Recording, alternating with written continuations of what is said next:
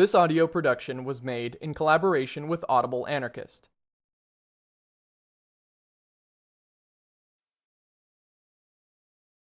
Chapter 13. Lenin. March 9th. Yesterday Lenin sent his auto for me, and I drove to the Kremlin. Times have changed indeed. The old stronghold of the Romanovs is now the home of Ilyich, of Trotsky, Lunacharsky, and other prominent communists. The place is guarded as in the days of the Tsar. Armed soldiers at the gates, at every building and entrance, scrutinize those entering and carefully examine their documents. Externally, everything seems as before. Yet I felt something different in the atmosphere, something symbolic of the great change that has taken place.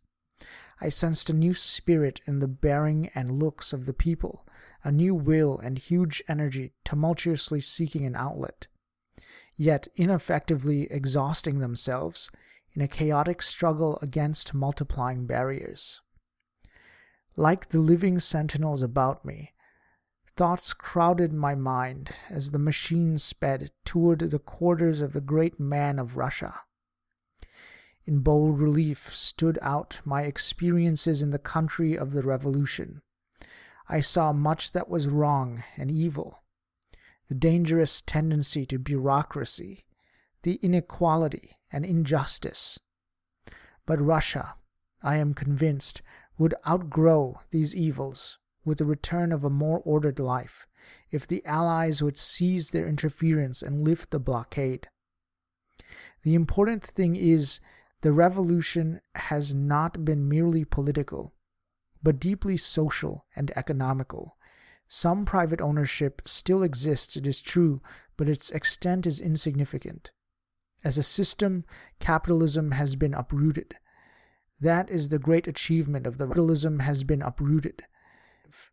She should not wait for miraculous aid from beyond, for revolutions in the West.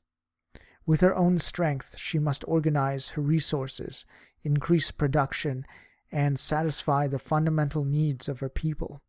Above all, opportunity to exercise popular initiative and creativeness will be vitally stimulating. Lenin greeted me warmly. He is below medium height and bald. His narrow blue eyes have a steady look, a sly twinkle in their corners. Typically the great Russian in appearance, he speaks with a peculiar, almost Jewish accent. We talked in Russian, Lenin asserting that he could read but not speak English, though I had heard that he conversed with American delegates without an interpreter. I liked his face. It is open and honest, and there is not the least pose about him. His manner is free and confident. He gave me the impression of a man so convinced of the justice of his cause that doubt can find no place in his reactions. If there is any trace of Hamlet in him, it is reduced to passivity by logic and cold reasoning. Lenin's strength is intellectual, that of the profound conviction of an unimaginative nature. Trotsky is different. I remember our first meeting in America. It was in New York, in the days of the Kerensky regime. He impressed me as a character strong by nature rather than by conviction, one who could remain unbending even if he felt himself in the wrong. The dictatorship of the proletariat is vital, Lenin emphasized. It is the sine qua non of the revolutionary period, and must be furthered by all and every means. To my contention that popular initiative and active interest are essential to the success of the revolution, he replied that only the Communist Party could lead Russia out of the chaos of conflicting tendencies and interests. Liberty, he said, is a luxury not to be permitted at the present stage of development. When the revolution is out of danger, external and domestic, then free speech might be indulged in. The current conception of liberty is a bourgeois prejudice, to say the least. Petty middle-class ideology confuses revolution with liberty. In reality, the revolution is a matter of securing the supremacy of the proletariat. Its enemies must be crushed, and all power centralized to the communist state. In this process, the government is often compelled to resort to unpleasant means, but that is the imperative of the situation. from which there can be no shrinking. In the course of time, these methods will be abolished when they have become unnecessary. The peasant doesn't like us. Ho, ho, ho, Lenin chuckled, as if at some pleasantry. They are backward and strongly imbued with the sense of private ownership.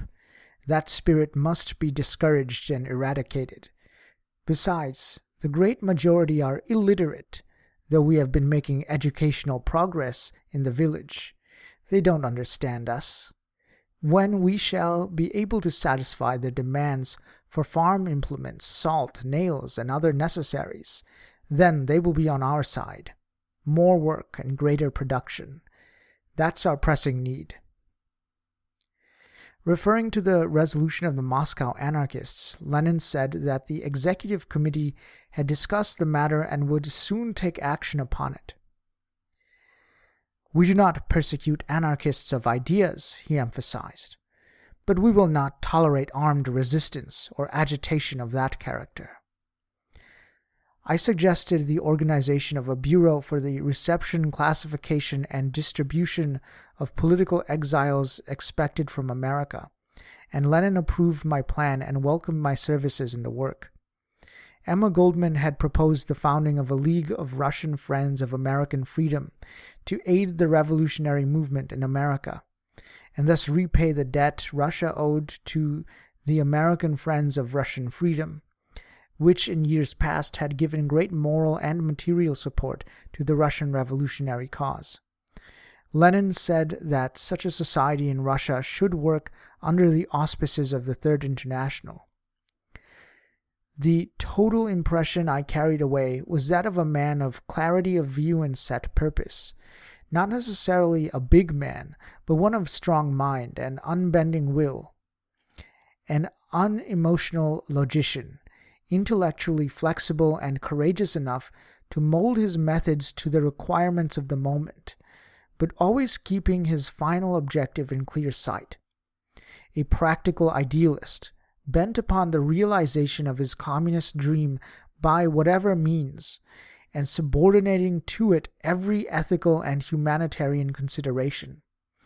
A man sincerely convinced that evil methods may serve a good purpose and be justified by it. A Jesuit of the Revolution, who would force mankind to become free in accordance with his interpretation of Marx.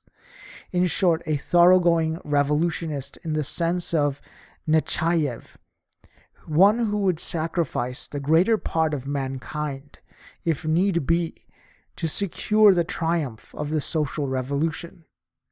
A fanatic? Most certainly. What is a fanatic but a man whose faith is impregnable to doubt? It is the faith that moves mountains, the faith that accomplishes. Revolutions are not made by Hamlets.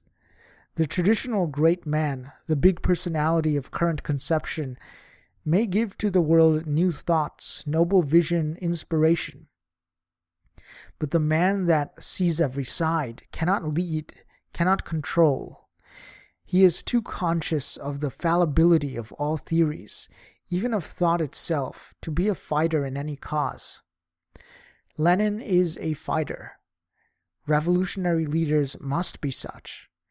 In this sense, Lenin is great.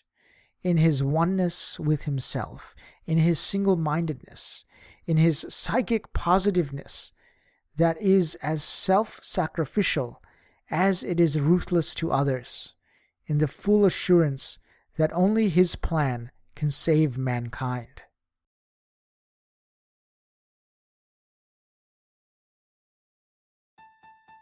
This has been a production of Audible Anarchist. You can find more Audible Anarchist on YouTube.